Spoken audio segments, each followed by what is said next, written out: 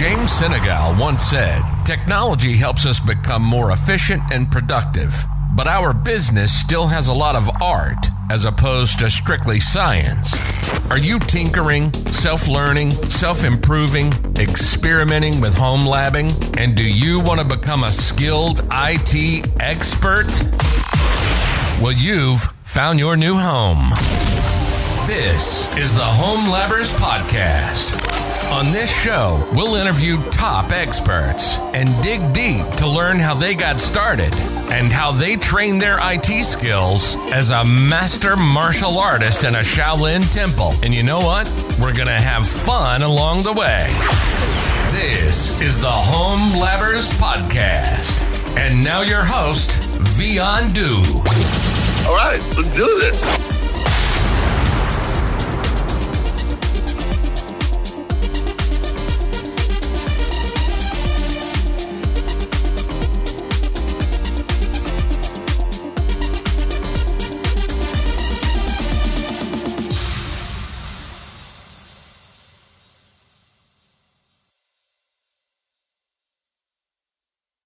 Good morning, Home Labbers. Karl, welcome to the podcast. So excited to have you on the podcast. Thank you very much. Thank you very much for having me. It's a great opportunity. Cool here. Before we dive into home labbing topic, tell us a little bit about yourself. Well, let's see what I can tell you. I'm 37 years old, working since roughly 22 years now in IT. Made my hobby to my profession, I think, somehow. I was always interested in computer and all that fancy stuff. And I then got an opportunity to have my first job in that area during my school still. And then, the next opportunity came up, and I went and real into the IT in a small, let's call it, I call it a system house. We've got customers, and we're doing everything in terms of support, like a wireless mouse without batteries, paper jamming printers, or racking and stacking hardware. So that was my first contact into IT. After several years, I changed job to go into a small startup company, a software developing company, but there I wasn't really the software developer. I was still the internal admin to keep our systems running and to keep the software at the customers up to date. And also then after several years, I felt the need to change a bit again, to get back my hands dirty, so to speak, to get back to the hardware, racking and stacking stuff, and some migration projects, and also all that things. Went good for several years, but then I felt it's now today it's all in the cloud and stuff, and then I felt another need to change the job again and became another opportunity to work in a big company, roughly 14,500 employees worldwide, and there I'm now responsible for the virtualization area, technical lead of virtualization. And I'm doing everything in the cloud, managing our data centers worldwide and some cloud stuff. And also there, some cloud development stuff. So DevOps is now at least a bit of my part. And to learn stuff, I probably needed a home lab. So I think that's all about it today. Karl, how did you get started with home labbing, and where did you get the idea? Good question. When I checked my blog posts, because I can't remember when I really started with the home labbing stuff, it wasn't that early. It was back in 2016 when I started my first home lab. I had some experience with Widmer tools and all the Widmer stuff there. So I tried out the Widmer workstation because my game rig was pretty good equipped with compute, which means CPU and memory. So I did some first steps there, but that felt somehow wrong. I mean, it was working. Everything what I needed was there and worked pretty well. But I thought, I do need really separate hardware for that. So I bought a new game rig and recycled the old game rig to get the separate hardware, some additional drives. That was then version 2 of my home lab, all still in my old game box. And it moved on from year to year, some upgrades there, some updates there.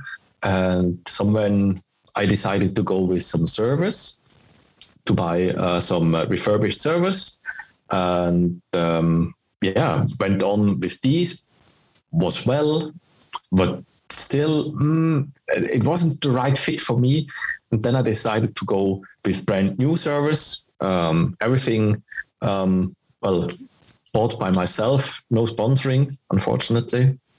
That would be nice. But everything built by myself, installed by myself, operated also by myself, power bill also paid by myself. And there was a short history in home labbing back in 2016, and I just thought, why not try it out?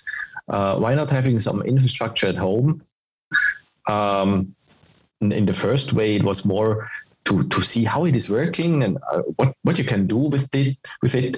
And someone later on, I decided to go with real stuff because of learning, because of experimenting, certification preparation and all that stuff. And that's pretty nice if you have a home lab to do at least some stuff, not on production for sure, but in your home lab, if you screw up, it's totally your fault. But you can still learn things with fixing broken things. So that's probably one of the best points in learning. But if you think back, and what was the real reason behind this? Actually, you started with home labbing. To be honest, there is no real reason. It was just to try out stuff. But I can justify with a reason: learning things, break things, fix things, and learning. I think that's the justifiable reason. What was your first home lab project? As mentioned, I started with the VMware workstation on my game rig at this time back in 2016. Started to getting some virtualized ESXi hosts with the absolute bare minimal in hardware resources, domain controller to get my own domain up and running, and some DNS stuff, DNS service. That was the pretty first steps I did in the home labbing. Yeah, I recycled my game rig, my old game rig. I've got at least some pictures on my blog where you can see the case. I bought some additional SATA controller and some shelves where I can put in the 2.5 inch discs to make it kind of hot plug, and also have a bit of more raw storage. So, for example, vSAN or so, just to have more capacity. And it was kind of Frankensteining home lab server, so to speak. But tell us entire home lab evolution story. I know you have Gen 1, 2, 3, and 4, but not including what you have now. That's right. To be very honest, now I have nothing. Well, it's there in terms of hardware, but it's not in operation because my girlfriend and I just built the house and I didn't have the time to cable and rack and stack everything. But currently I'm on, let's say, version 4B. That's the most recent version. I did some IKEA shelves. They are pretty nice and pretty suitable for my hardware. And the current compute generation is some Supermicro servers with all flash NVMe drives. And there it's just some small vSAN. It's a small vSAN cluster that runs or is capable of running additional virtualized ESXi hosts for my home lab. that's kind of the current hardware build version, so to speak. What software and services you were running there? You were running beside vSAN and Widmer? For sure, a domain controller. Yeah, I'm running a domain controller as a virtual machine for just the basic services, for authentication, for user administration and stuff. Then I've got the DNS server because everything is running on DNS or relying on DNS. Then there is next also the vCenter, where I manage all the VMware stuff, ESXi hosts, not to forget. And this is pretty much it. I'm not fancy with NSX and real-life automation, all that stuff. That's at least not yet planned, but still somewhere in the back of my head to probably get hands-on on this stuff as well, for sure. But it's currently pretty basic. Can you tell us about your Generation 3 as well, 2 and 1? Yes, sure. The Generation 1 was my real first home lab, so to speak, with special hardware. As mentioned, I recycled my game rig. I had an external NAS, a Synology NAS box, and I was able to run some pretty decent virtual machines on that game rig, because gaming, you need some performance, you need some memory and a good CPU. So that was already a good and stable foundation for the home lab. Then I installed some not sure if it's a SATA or a SAS controller. I think it was a SAS controller. I already scrapped that hardware. I can't remember really. And installed some Samsung and Crucial SSDs to have some performance cache and some capacity tier storage in that hardware. The Generation 2 was some Dell, I think it's R710 server, yeah, R710 rack-based 710 versions of a server. Also, currently only equipped with networking, 10 gig networking, CPU and memory, no local disk, because I was running everything on a NAS. That worked pretty well. But somewhen I felt the need to have local storage for vSAN, So I installed there some disk. In the Generation 3 then, there was the upgrade on Generation 3, installing some disks, but still the same Dell servers. Some additional networking equipment because, you need 10 gig. So there's another switch to buy. And then we are already with the Generation 4, like the Supermicro stuff. In terms of performance, I was always looking for more, to be honest. It was good to have it on my game rig with the VMware Workstation to start right off and see how things going. But then I felt the need of, I need more storage, I need more RAM. So I need separate hardware just for the home lab. And then when I had the need to, I need more servers for my home lab. I can't run everything on my game rig. So I have to see where I can get some cheap servers, because even if they are refurbished, there is a price tag on it. So long evaluation. And thankfully I had a contact in our Swiss-German VMware user group that was able to, provide me some good priced Dell servers, and I just bought them. And the next was, nice, cheap disks, okay, but they are not fast, so I need all flash, which means I need some pretty new servers with some NVMe capacity and some good networking on board. Then this led then to the Supermicro edition, what I'm currently, not yet operating, but that's the most decent and most recent version of my home. It was always performance and capacity and always the need for more.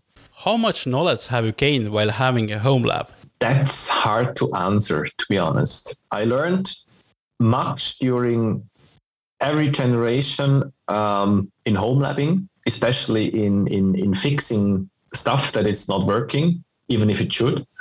But that's probably, well, it's totally my fault. Maybe I took the wrong cable, or maybe I plugged in the network cable into the wrong port. So it was a lot of networking, especially in the VMware area. I gained knowledge. I gained knowledge also in fixing things when some ESXi configurations were just not right. Some misconfigurations, some miscommunication between the hosts. I learned a lot in terms of storage. So it was a good chance to really gain some stuff, and probably, or hopefully, better to say hopefully, I can rack and stack my current home lab again soon to learn more, maybe even in the NSX area or some automation stuff, because that's what I'm currently working in, at least the automation part. What is the most memorable home lab story you like to share? That's a good one. There was, let's see when it happened. I recently, well, no, it's already some years ago. I have been contacted by VMware. I think it was Duncan Epping that contacted me about some blog post I made, and that this blog post made it up to the C-level management at VMware. And first, I was surprised that my blog post seemed to reach the higher level of management at VMware. But the reason was some other company, and I'm not finger pointing here to any company or any brand, but some company in the same area as VMware is working, used my home lab blog post to finger point to VMware, like, that vSAN crap, you can't use it, it's breaking disks, etc. And so Duncan Epping contacted me then, if it's possible to add a disclaimer to this specific blog post. That's all, well, not on the HCL, on the compatibility list, and that's not the fault of vSAN and VMware, but it's just my personal opinion, and that I'm responsible for breaking things and nothing else. And so I did. That's probably one of the most memorable point in time I had on my home lab, that some company misused my blog post to finger point and to blame VMware for their crap, how they called it, and that made it up to the C-level at VMware. Do you have any scary or funny home lab story as well? Well, the funny story, I have every time funny stories when I get new hardware. When I was able to find some black funds to buy some new or refurbished hardware. That's because I'm a nerd. Some funny stuff is when I have the light bulb above my head that goes on when I have an idea, or that I finally solve a problem that was grinding me and driving me nuts for days and weeks. That's things that make me happy in my home lab. When you're, I don't know, I'm not familiar with English sayings, but in the German speaking area, we've got a saying, and I'm pretty sure it's completely wrong. But if you're in a wood and you don't see a tree, if you're focusing and tunneling into a topic, into a problem, and you just can't solve it because you're too focused and too tunneled, that's my happy story always, when I'm able to finally fix something that was annoying me since days and probably weeks. And scary stuff, well, I just had recently one. It's not directly related to the home lab, but one of my Synology boxes went total orange. All the discs had their orange warning on, and that was pretty scary because that was my home NAS box where I have everything on it. And thankfully, it was just a spike in temperature. So I went on and installed some active cooling into the rack. That solved it. But it was still scary. Can you tell us about Sharp printers as well, where you found out you can actually control a printer with VNC viewer? You wrote a blog about it? Yes, there was something. Yeah, I was actually surprised. Yeah, I was surprised as well when I when I had this when I discovered this. I'm not sure when this exactly happens, but it was way back in the time when I was working as a system administrator at the system house, so to speak. It was more or less a typical customer support. I had a printer that doesn't print. Who doesn't have it from time to time? Not much of not that spectacular, but there was a nice thing when I stumbled across some things with VNC. I never tried it. Probably found it somewhere on the internet, and there was a possibility that you can connect to a Sharp printer with VNC and have the remote console in that VNC window, and you can click the menu items on that physical screen on the printer, but with your mouse remotely on your computer. And that helped me to save some time, and also running forth and back between my station and the printer to see if it's working now or what's the next message, etc. I wasn't really aware of that. I was pretty amazed that it is working like this. Not sure if it should work like this. Maybe it's a security issue. I don't know. But it was back in the day. I'm pretty sure that the print has been replaced already. And you got 10 gig fiber internet, and you had fun story as well. Can you tell about this one? That's right. Yeah, that was some years ago. I think it was back in 2020, beginning of 2020, when some technician of that internet provider company came up. It was at the time when my girlfriend and I lived in a rental apartment. That guy knocked or ringed the bell and came in and asked me where the central electronic stuff and fuses are, because he's from that not naming any company here, but he's from that famous Swiss internet provider, and they are planning to install fiber optic internet. My eyes were shining, and I showed him that cabinet with the fuse and the basic internet access, and then he told me, there are some empty holes and empty connections we can use for it. Not a problem. We'll let you know when we start.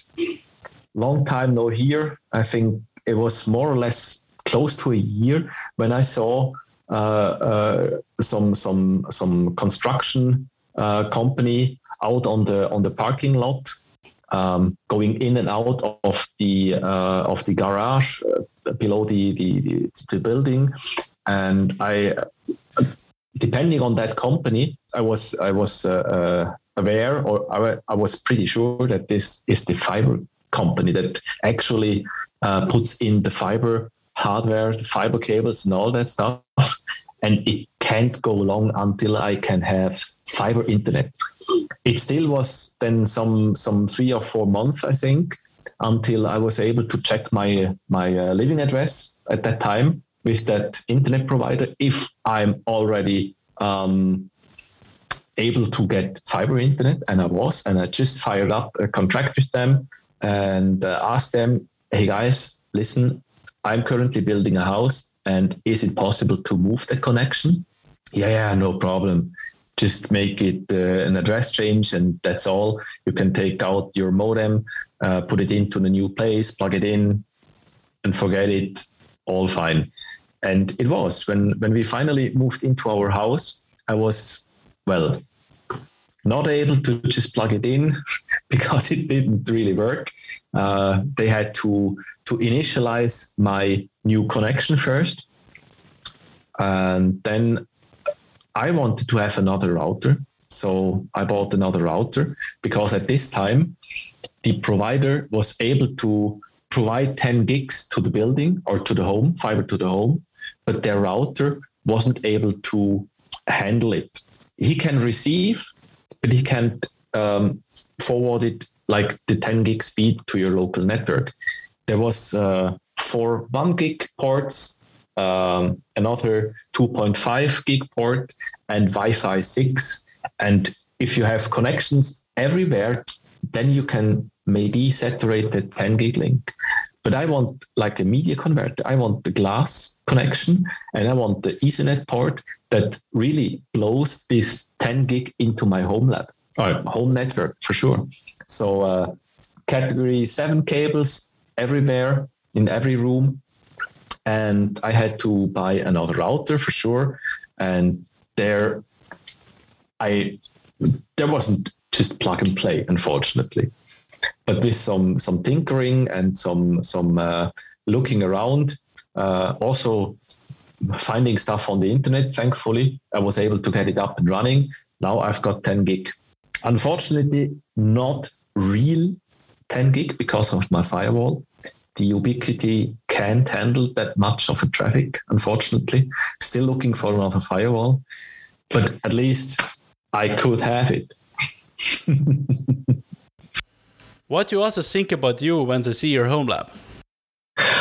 Well, to be honest, I didn't show my home lab to many people. My girlfriend knows that I've got some hardware.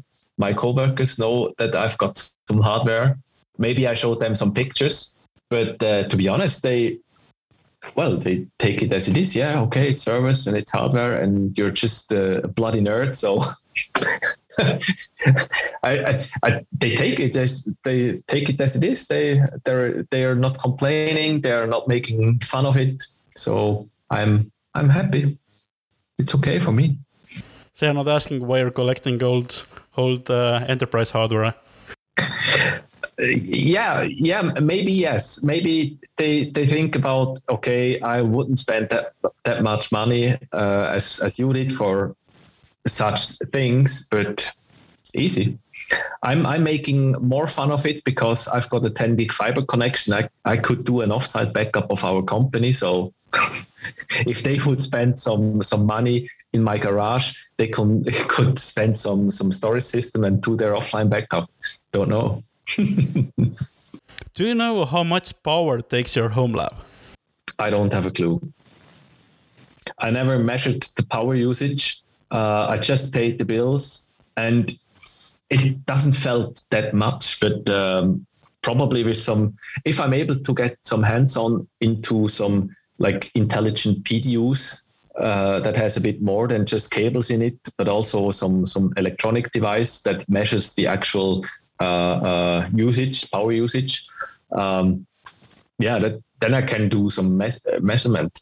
I just have to roughly guess like maybe 200 watts per server, maybe a bit less. If I'm driving the super micro, then I'm probably a bit less than 200 watts. It's 3 servers, some networking equipment that doesn't eat that much power, and a NAS box, but that's also not that much of power. So probably 800 to 1000 watts, maybe.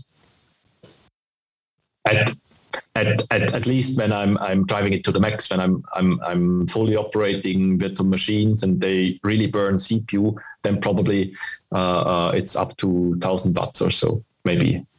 But if the thing's just idling, then we're probably down by 300, 400 watts. I don't know. But that's a good idea. I have to take care about that. Do you have UPS as well, uninterrupted power supply? Not for the home lab currently, but still looking for something that's not yet broken, but still have some lifetime in with the batteries. For my current I call it the basic home rack with the internet access, the fiber port, the router, the central switch for all my building cabling. There I've got a nice and small APC UPS.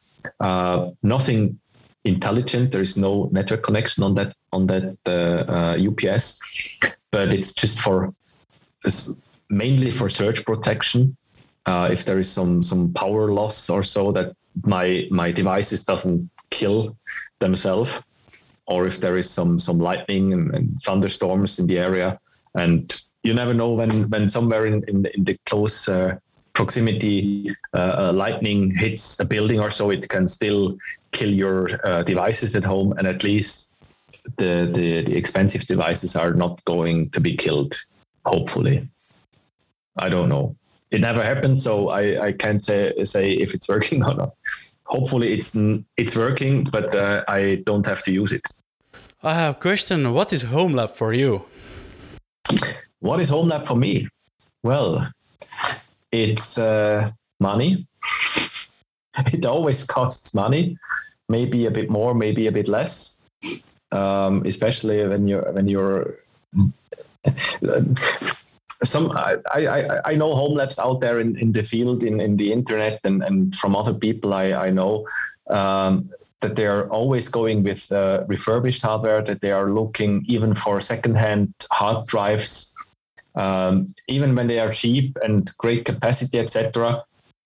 They don't have an idea how long they are going to work, and that's especially with discs. I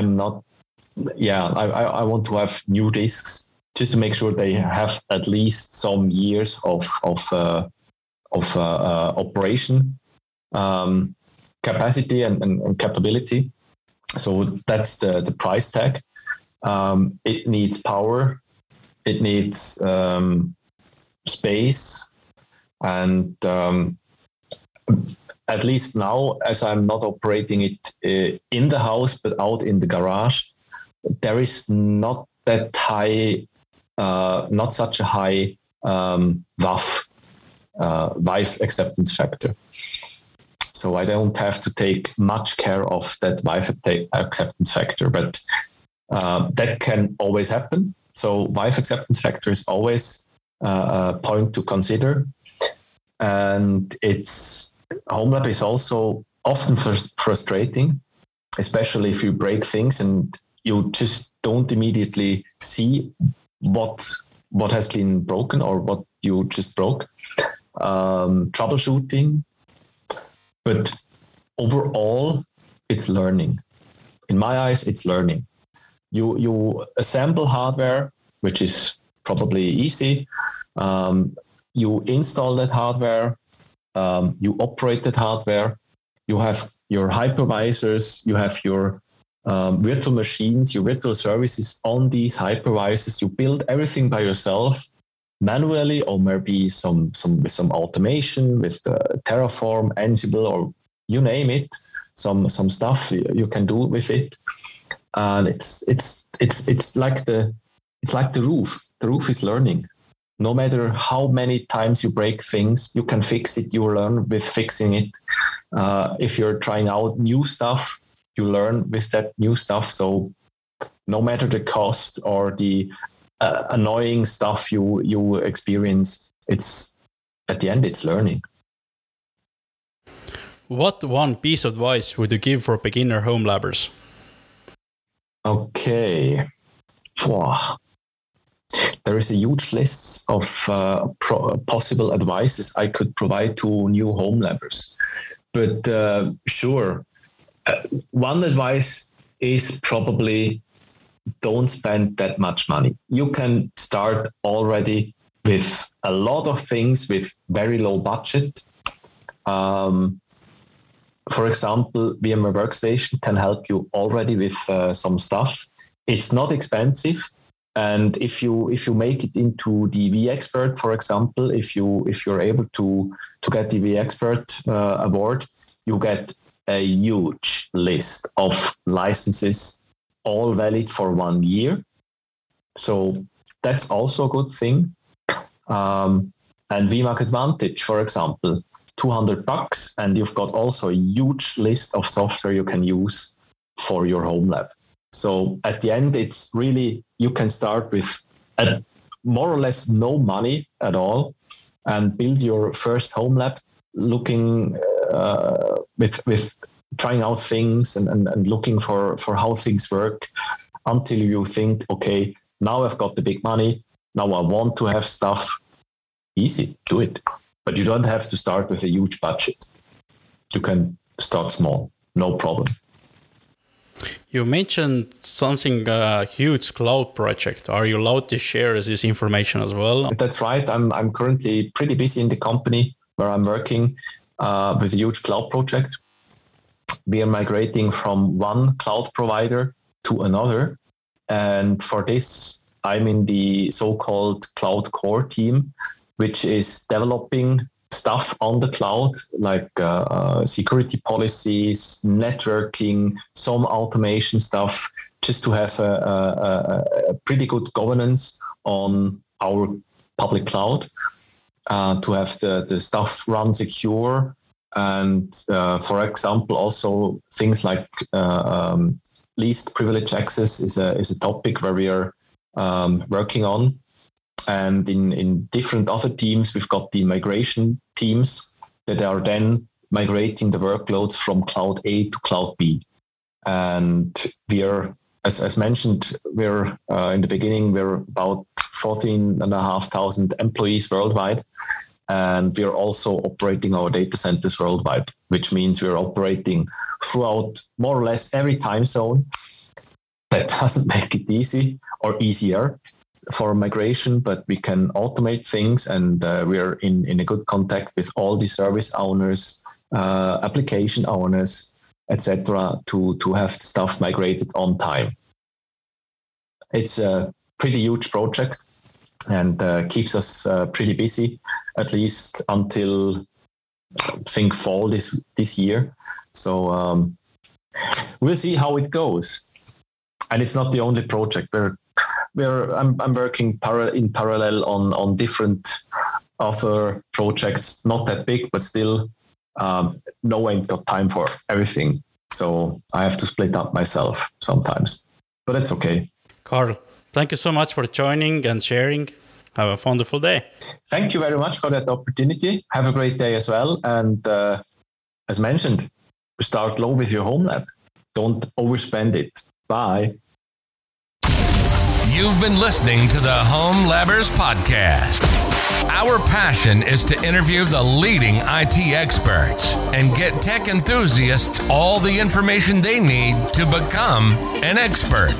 So if you run at-home enterprise hardware and software and you like tinkering and self-learning, then you've found your new podcast. Thanks for listening. We hope you enjoyed the show. Make sure to like, rate, and review. And we'll be back soon. But in the meantime, hit up the website at viandu.tech, on Twitter at #VionDoTrending and #HomeLab. See you next time on the Home Labbers Podcast.